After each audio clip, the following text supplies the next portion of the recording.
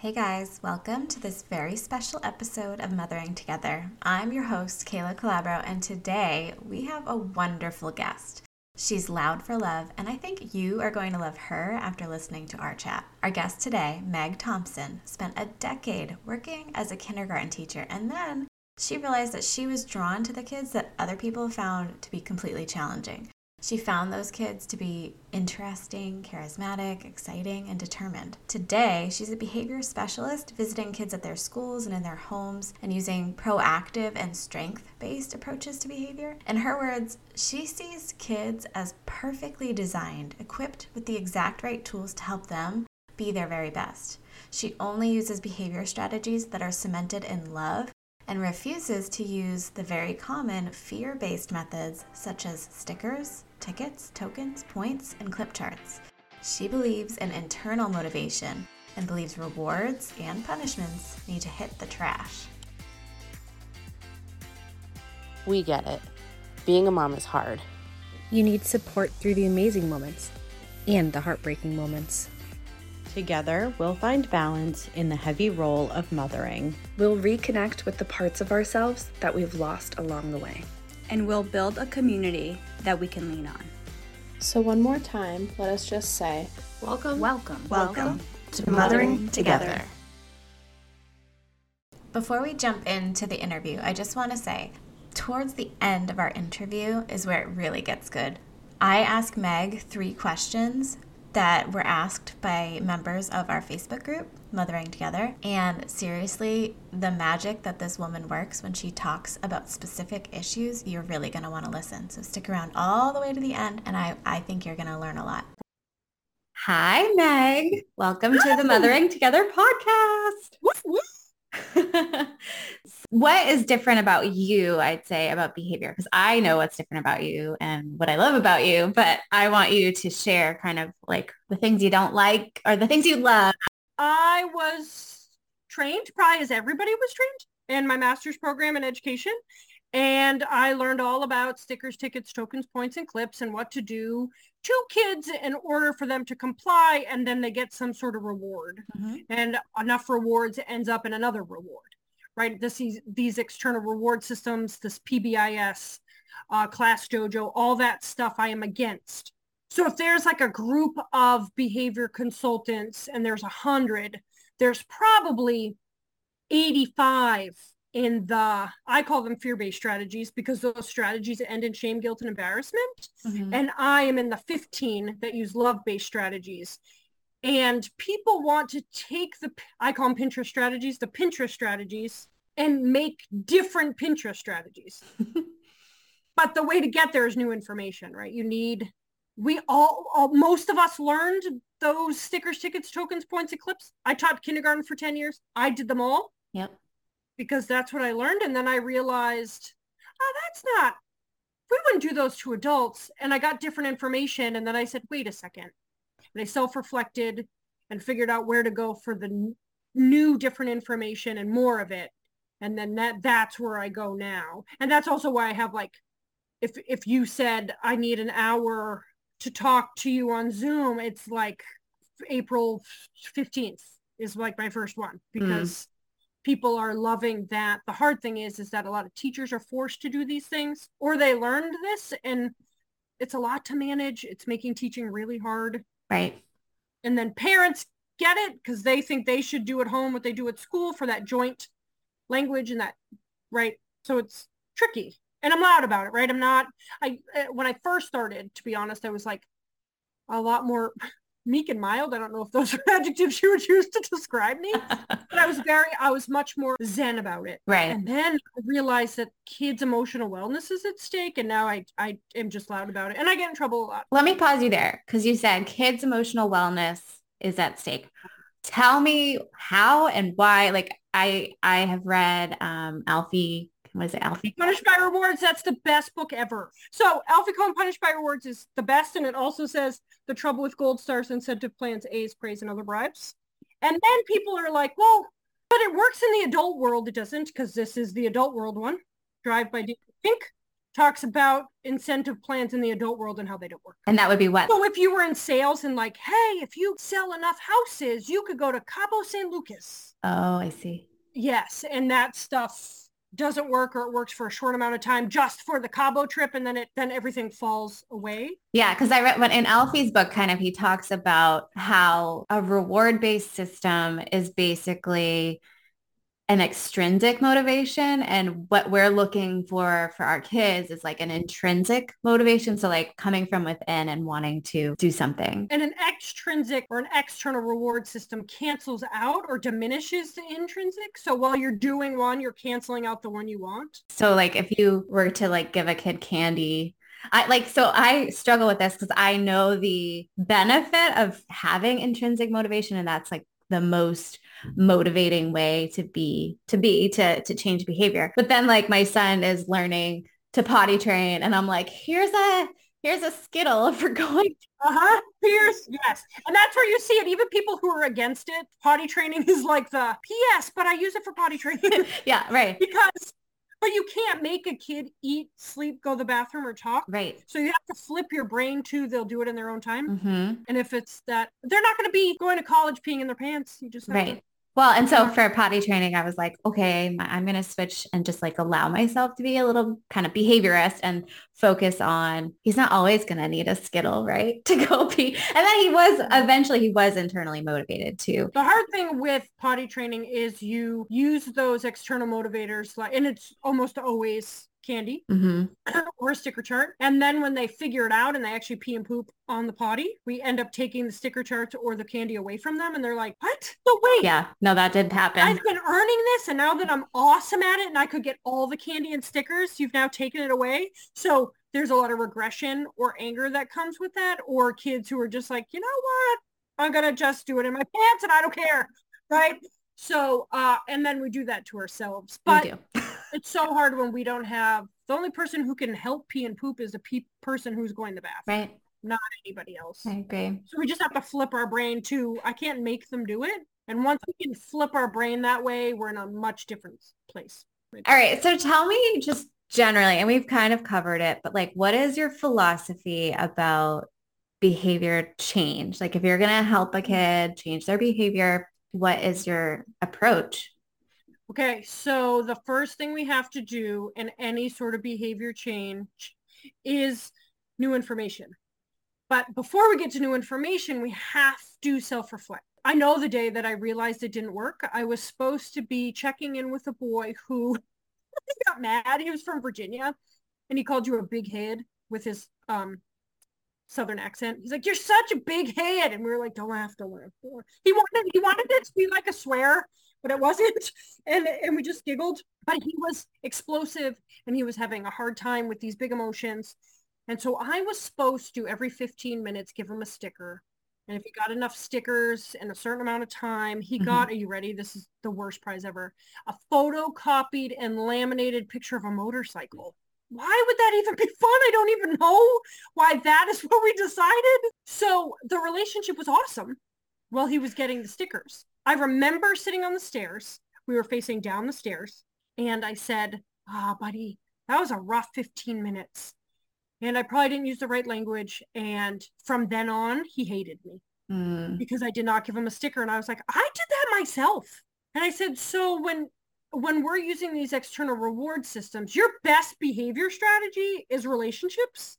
And if you're the one dictating and judging whether they get or don't get a sticker, ticket, token, point, or clip, you're hurting the relationship every time you do it. So that was the day I realized there needed to be a change made. And like I said before, I have drunk squirrels that live in my head, and to do it every 15 minutes. And then if everybody's on it, I can't teach and think of social emotional growth and be in charge of all these stickers and tickets, tokens, points, or clips. I just don't. And I don't think a lot of teachers have it in them. Nope. It's just so, and I hear that from teachers all the time, and moms, because a lot of moms do it because the teachers do it, and they're professionals, so we're going to do what the teachers do. Right in Class Dojo, you could pay $7.95 to carry those points home and carry the home points back to school. Oh, wow. So the kid never gets out of that point system. Jeez, yeah. Which is pretty tricky. Yeah, so it is self-reflection. You got to be like, that doesn't make sense. We wouldn't do that with adults and that, right?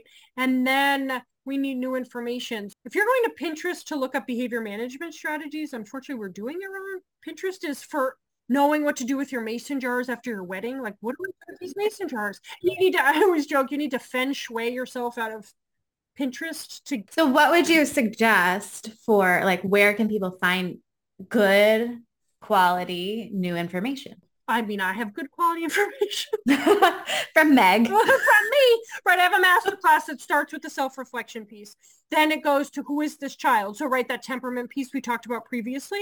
Mm-hmm. So knowing that where I meet kids and when I'm too much for kids, I was probably too much for like 3/4 of my kids in kindergarten. And I want to call them now. They're like 25, 26 and be like, hi, sorry. I didn't know if it was too loud or too much or too close or, and then we look at the relationship piece, then the environment piece, then the differentiation of instruction. So by temperament, we then fall into, right, you could tell I'm a tactile kinesthetic learner. I'm not a worksheet learner because that's a focused, quiet activity. As you could probably tell, I'm not focused or quiet ever. And then we go to discipline. So it should be natural, logical, and teaching consequences. Okay. And then that's 98% of the time. A challenging behavior is a lack of skill or an unmet need. Yep. 2% of the time, it means we have to pull in you, right? A speech pathologist, an OT, a PT, a school counselor, I said school psychologist already, like a whole team of people because this child needs maybe a 504, an IEP, and they need something more intense or intensive to help them be the best they can be. Alfie Kohn's book, Right Punished by Rewards, is the one I start with. I also have on my website, if you go on my homepage, all the way at the bottom, it says research. It's supposed to be our job as a behavior person to give kids the skills so they can be the best they can be, right? I was in a meeting today to take a kid off a prize box. Are you ready for the prizes they had? Are you ready? I'm ready. Plastic cockroaches. Ew. Plastic cockroaches. And the parent threw them away because they were disgusting. Little girl sassy, so she got more the next day. I love her. Is amazing. But like, are the plastic cockroaches supposed to help her with her anger management? No. No, because I was like, what do you do besides give her a prize from the prize box? Because it's either lucky or unlucky that she meets the criteria that you've made for her. And she's 5. When she and the part is, I think you said this before, and you asked me something, and she's starting to attribute her self-worth to whether she gets a plastic cockroach from the prize box, which is ridiculous, which makes an anxious kid be an anxious adult. I cannot believe that her self-worth is measured by cockroaches. Plastic ones, plastic. Oh, that's so or stickers, sad. or right, and the things in a prize box are from the dollar store or Oriental Trading Company. Definitively. That's what I filled my prize box with when I was in a school. Everybody does because we don't get paid a lot as a teacher. So we're like, so then she's like, well, there was nothing else good. So I got a plastic cockroach. And I was like. And we do these things as parents too. So like thinking about as a mom, I mean, yeah, I've gotten to points and my kid is, I don't know, he's about to be 4. So I've been a mom for 4 years. I'm pretty proud of it. Almost 4 years. I've been a mom for 10. I'm proud of it too. Yes. And, you know, when I became a mom though, and I had many years professionally before I became a mom of working with kids. So I like started off. It is not the same. I started off being like, I am awesome with children. And so this is going to be easy. Oh my gosh. Exactly. Me too. And then I had a kid and I was like, I gave so many adults bad advice. Definitively. Because, I remember the mom that asked me what happens when you have to go to the bathroom and the child wants to come in. I'm like, you close the door. And then I remember the day I sat on the toilet going to the bathroom with my son, going, shh, shh, shh, rocking him back and forth and rubbing his back while I was going to the bathroom. And I thought, oh, I wish I knew that mom's phone number. There are so many moms. So sorry. Mm-hmm. Oh, yeah. So for us, we do these kind of things, these behaviorist, I would call them, these things that's like cause and effect. And we're told to do like timeout, compliance-based. But then it's even the flip side, like timeout to me is probably the easiest one. The parents are like, I'm not going to do that because that doesn't feel very good. But then even the flip side of that of like giving rewards, doing sticker charts and things like that, those are things that are very common, I'd say still. And I know that lots of like the parenting people, I don't really follow a ton of them because I honestly try and stick with my own intuition. But like if you're looking online, you're going to find like behaviorist approaches. You're going to find almost 99% of the time, you will find behaviorist approaches over approaches that don't use sticker tickets, tokens, points, or clips, or punishment, or and even when you don't want to do those things, sometimes you're desperate and when you don't know what else to do, those are the things still in your toolbox to use. Yes, I'll give you an example and you can talk me through it. So I am someone who is probably a little too thoughtful about this and get a little over analytical with my own kid. And so let's say this is a hypothetical example that a child has potentially spit out food on the floor that was disgusting. It may have been salad. And so they throw it on the floor, spit it on the floor. And you ask them very nicely, hey, bud, could you please pick that up off the floor? That's kind of yucky. Can you put it in the trash? And you get a no. But you asked a question, so you have to take the answer. Okay. So how would you switch it? When you spit out food, you pick it up. Okay. The end, stop talking, zip your lips, and he is not allowed to do anything else till he picks it up. Okay. That is like the when then. Not in a forceful manner, but he will get up to try to go somewhere. When you spit food on the floor, you need to pick it up. Mm-hmm. If you don't like the food, just let me know and I'll give you a napkin. But the minute you ask a question or make a command with an okay at the end, making it a question, you have to take the kid's answer because you've given them the choice. There are some kids motivated by challenge, choice, and control. So if you were to give me a choice and then I made the choice and then you said no, as an adult, I would still be mad at that because I have that temperament. Well, and for me, so I think about it, I try to think about my child and like what I would do if I was talking to another adult. And so I'm like, would you please do that? And he says no. And I'm like, well, shoot. Kind way, right? And we do it out of love because you're like, because in your heart, you're thinking, oh, he's totally going to pick it up because I asked so nice. Right.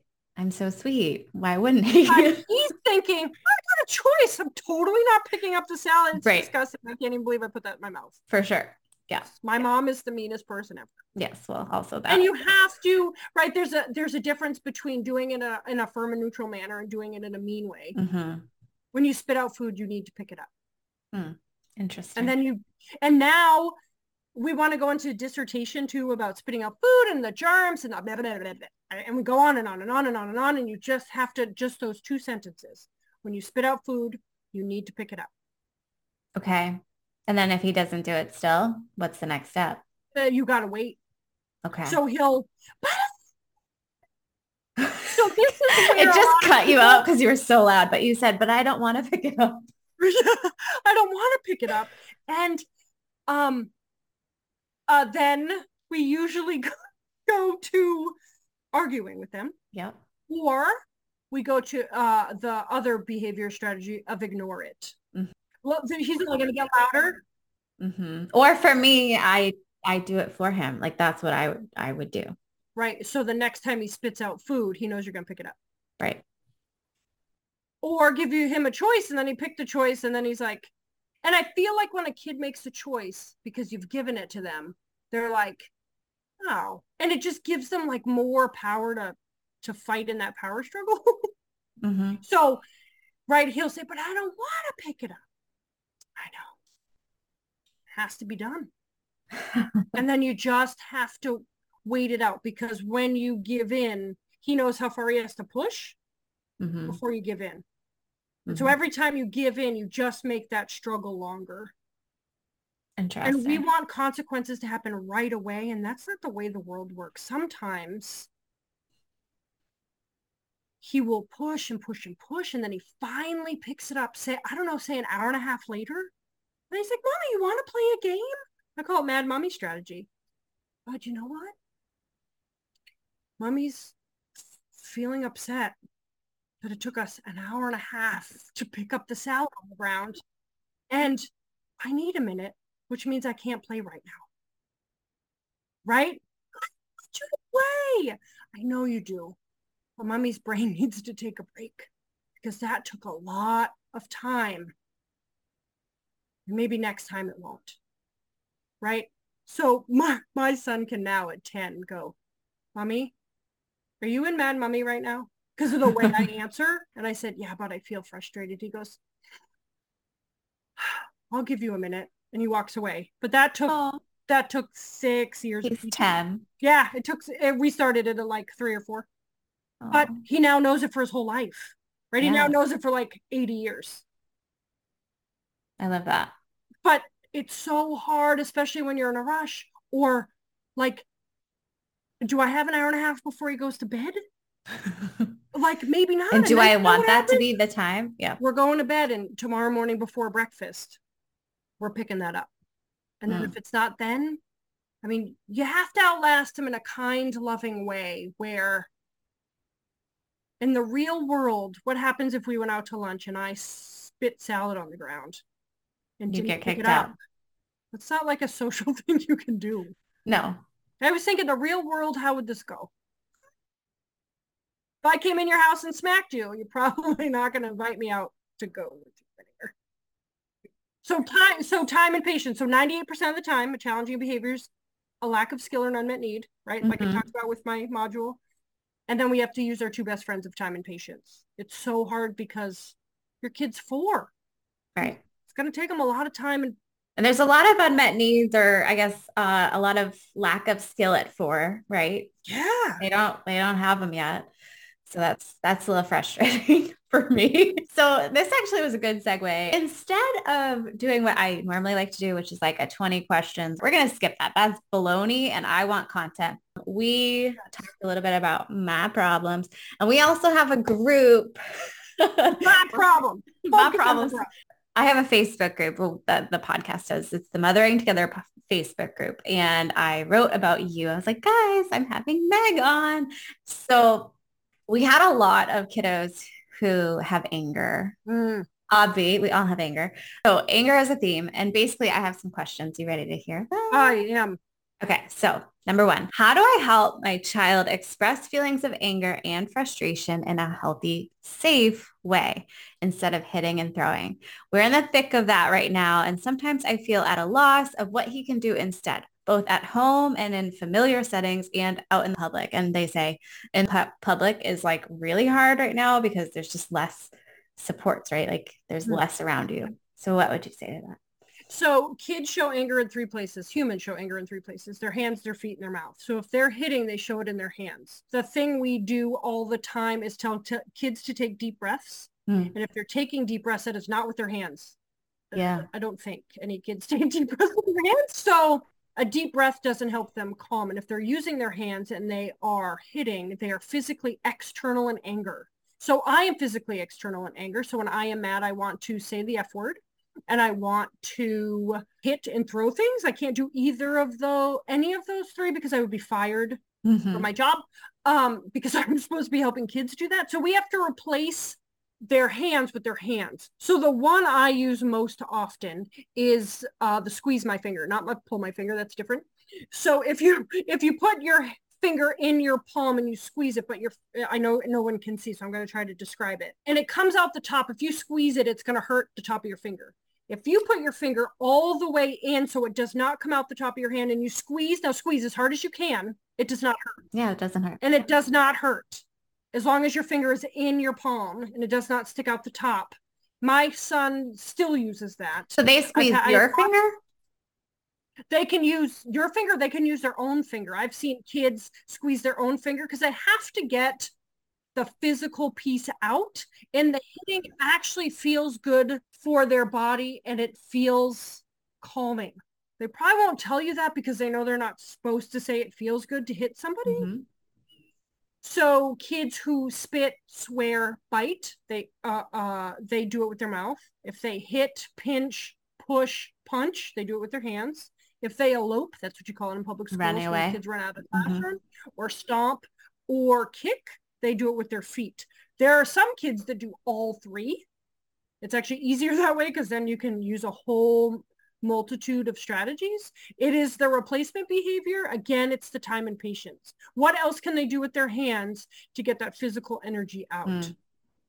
It took my son, so he's always been a squeeze kid and a hug kid. He used to do my leg and then he got too big where it would hurt my leg. So we decided to do the finger one. We have kids that like punch a pillow, but they have to have the impulse control to get to a pillow. And that's kind of tricky. Kids who can like push your hands, right? So you're like squatting down and they like push as hard as they can, or they try to push a wall. You put your hands on the wall. They try to push a wall. The wall push-ups. Deep breaths help with kids that use their mouth. Their words. The F word was something else. I replaced a little girl who used to say the S word with sassafras. Ooh. And she loved it because she could say the A word twice. But it was a swear word. Two swear words in a word. And she went sassafras. I love her. Yeah, she was 5. I also love her. So, but it takes a while to do that. You have to tell the child, the part we forget is we have to explain to the child, oh man, when you get mad, you feel it in your hands. We're going to think of other things to do with your hands because I know that when you hit it feels good. And I totally get that. We forget to say that part. We just start to replace the behavior, but the kid has no idea why. So we can't forget the explanation. We have to talk to them.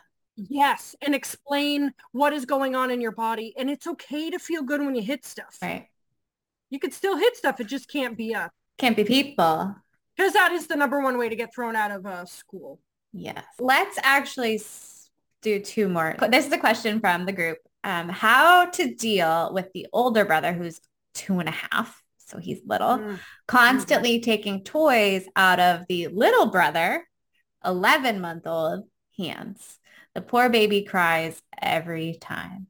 I have some ideas about this, but I'm curious what you have. So it's probably about jealousy and the 2.5-year-old thinks the toys are his. And all 2.5-year-olds are egocentric and think the parents are theirs, the toys are theirs, the house is theirs, the world is theirs, all the people in the world are theirs. That's just how a 2.5-year-old, that's the developmental stage they're in. Right. So we have to stay close, and the toys that are for the baby, you might want to duplicate the toys. That's what you would do in a toddler program. You would never have one really cool truck. You have to buy 2 really cool trucks or 3 really cool trucks. And of course the baby cries because the baby's upset. Yeah. But we also don't want to make the 2.5-year-old feel bad about the crying because I don't know how much he understands about that. Right? We don't want to shame him. My kids are a little different age-wise, but in our family, we do like, what is it? It's like turn taking versus sharing. So it's more like. Yes. Sharing is an attitude. Turn taking is a skill we have to teach. And so I will often, it kind of switched gears recently where I started protecting my older son's turn from the baby. And so I would say, nope, sweetheart, littlest baby. No, you cannot take that from your brother. It's his turn right now. And then I would deal with the baby's feelings, hug on my baby and say, yeah, I know it's upsetting. You really want that toy. Let's go find you a different toy, and kind of like switch gears that way. And that seems to be working in my house. Yeah. I don't know. I'm not a behavior person. And we have to be the one when he's finished, I'm going to make sure you get it. And then now that baby doesn't have to hover. And the older one, if the baby has it, doesn't have to hover because now I'm in charge of getting it. And then they have to be able to trust you. So when the child is done, are you done that? Because remember your brother wanted to turn. Yep. Okay. So we have to be responsible for that. And it allows the older one to have that sort of generous soul at the end of their turn when they are done. Yes. Right. Okay. So let's do one more thing. So there's one member who says she's working through complex emotions with her 2.5-year-old, missing her dad a lot. And unfortunately, dad has a job where he has to come home and then sometimes leave again the next day. And it can be confusing and trying to find ways for her to express her feelings in a healthier manner, which she didn't really go into what was happening, but something healthier, since this isn't going to stop anytime soon. This is going to be dad's pattern. So she says she also has an 18-month-old who will start to have similar feelings about dad's absences So what would you suggest? We also have a similar situation with a firefighter dad.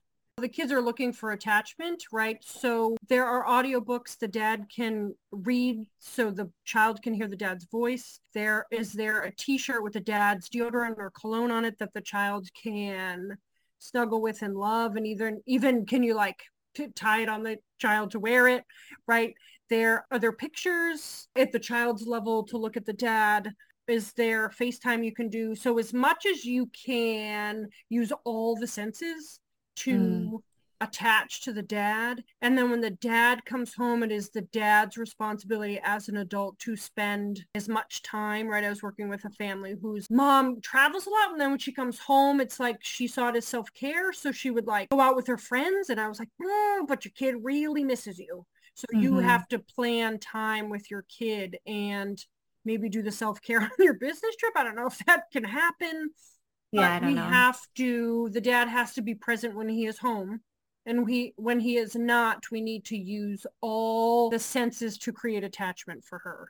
Write notes, write letters, also have a calendar of when. Even like a video of dad being like, I love you so much, and like talking to that child. Over and over and over, right? If it's on a video on your phone, she can watch it as much as she wants. She just wants more of her dad.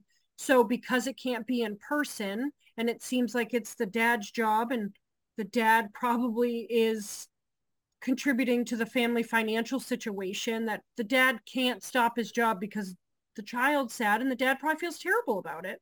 So how can you get the dad in front of that girl in different ways? Yeah. Much as we can. Before I could let Meg go, I had to ask her the question I ask all the moms. So if you were to choose 2 items to represent your life before becoming a mother and after becoming a mother, what would they be? Okay, so before becoming a mother, I would have a watch and a flag because I had time and freedom.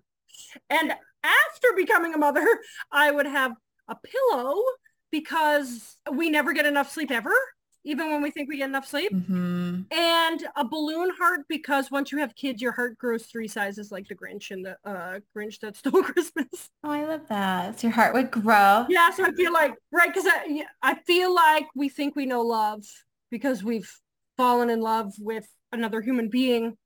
But then when we give birth to the human being, it's like, what?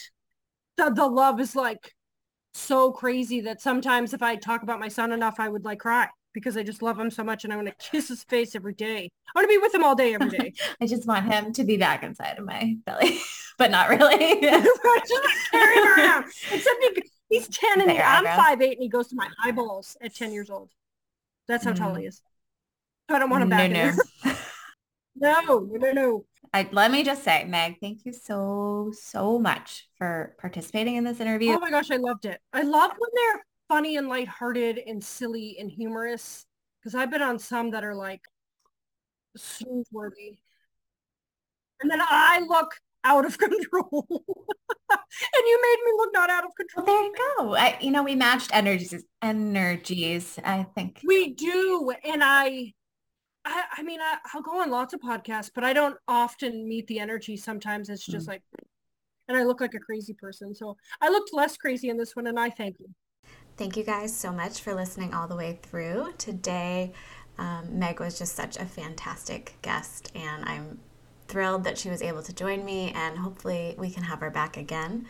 And if you would like to go follow her, her website is Meg Thompson, MEGGTHOMPSON.com. And she's Meg Thompson Behavior on Instagram. All right, give her a follow, and we'll see you next Wednesday.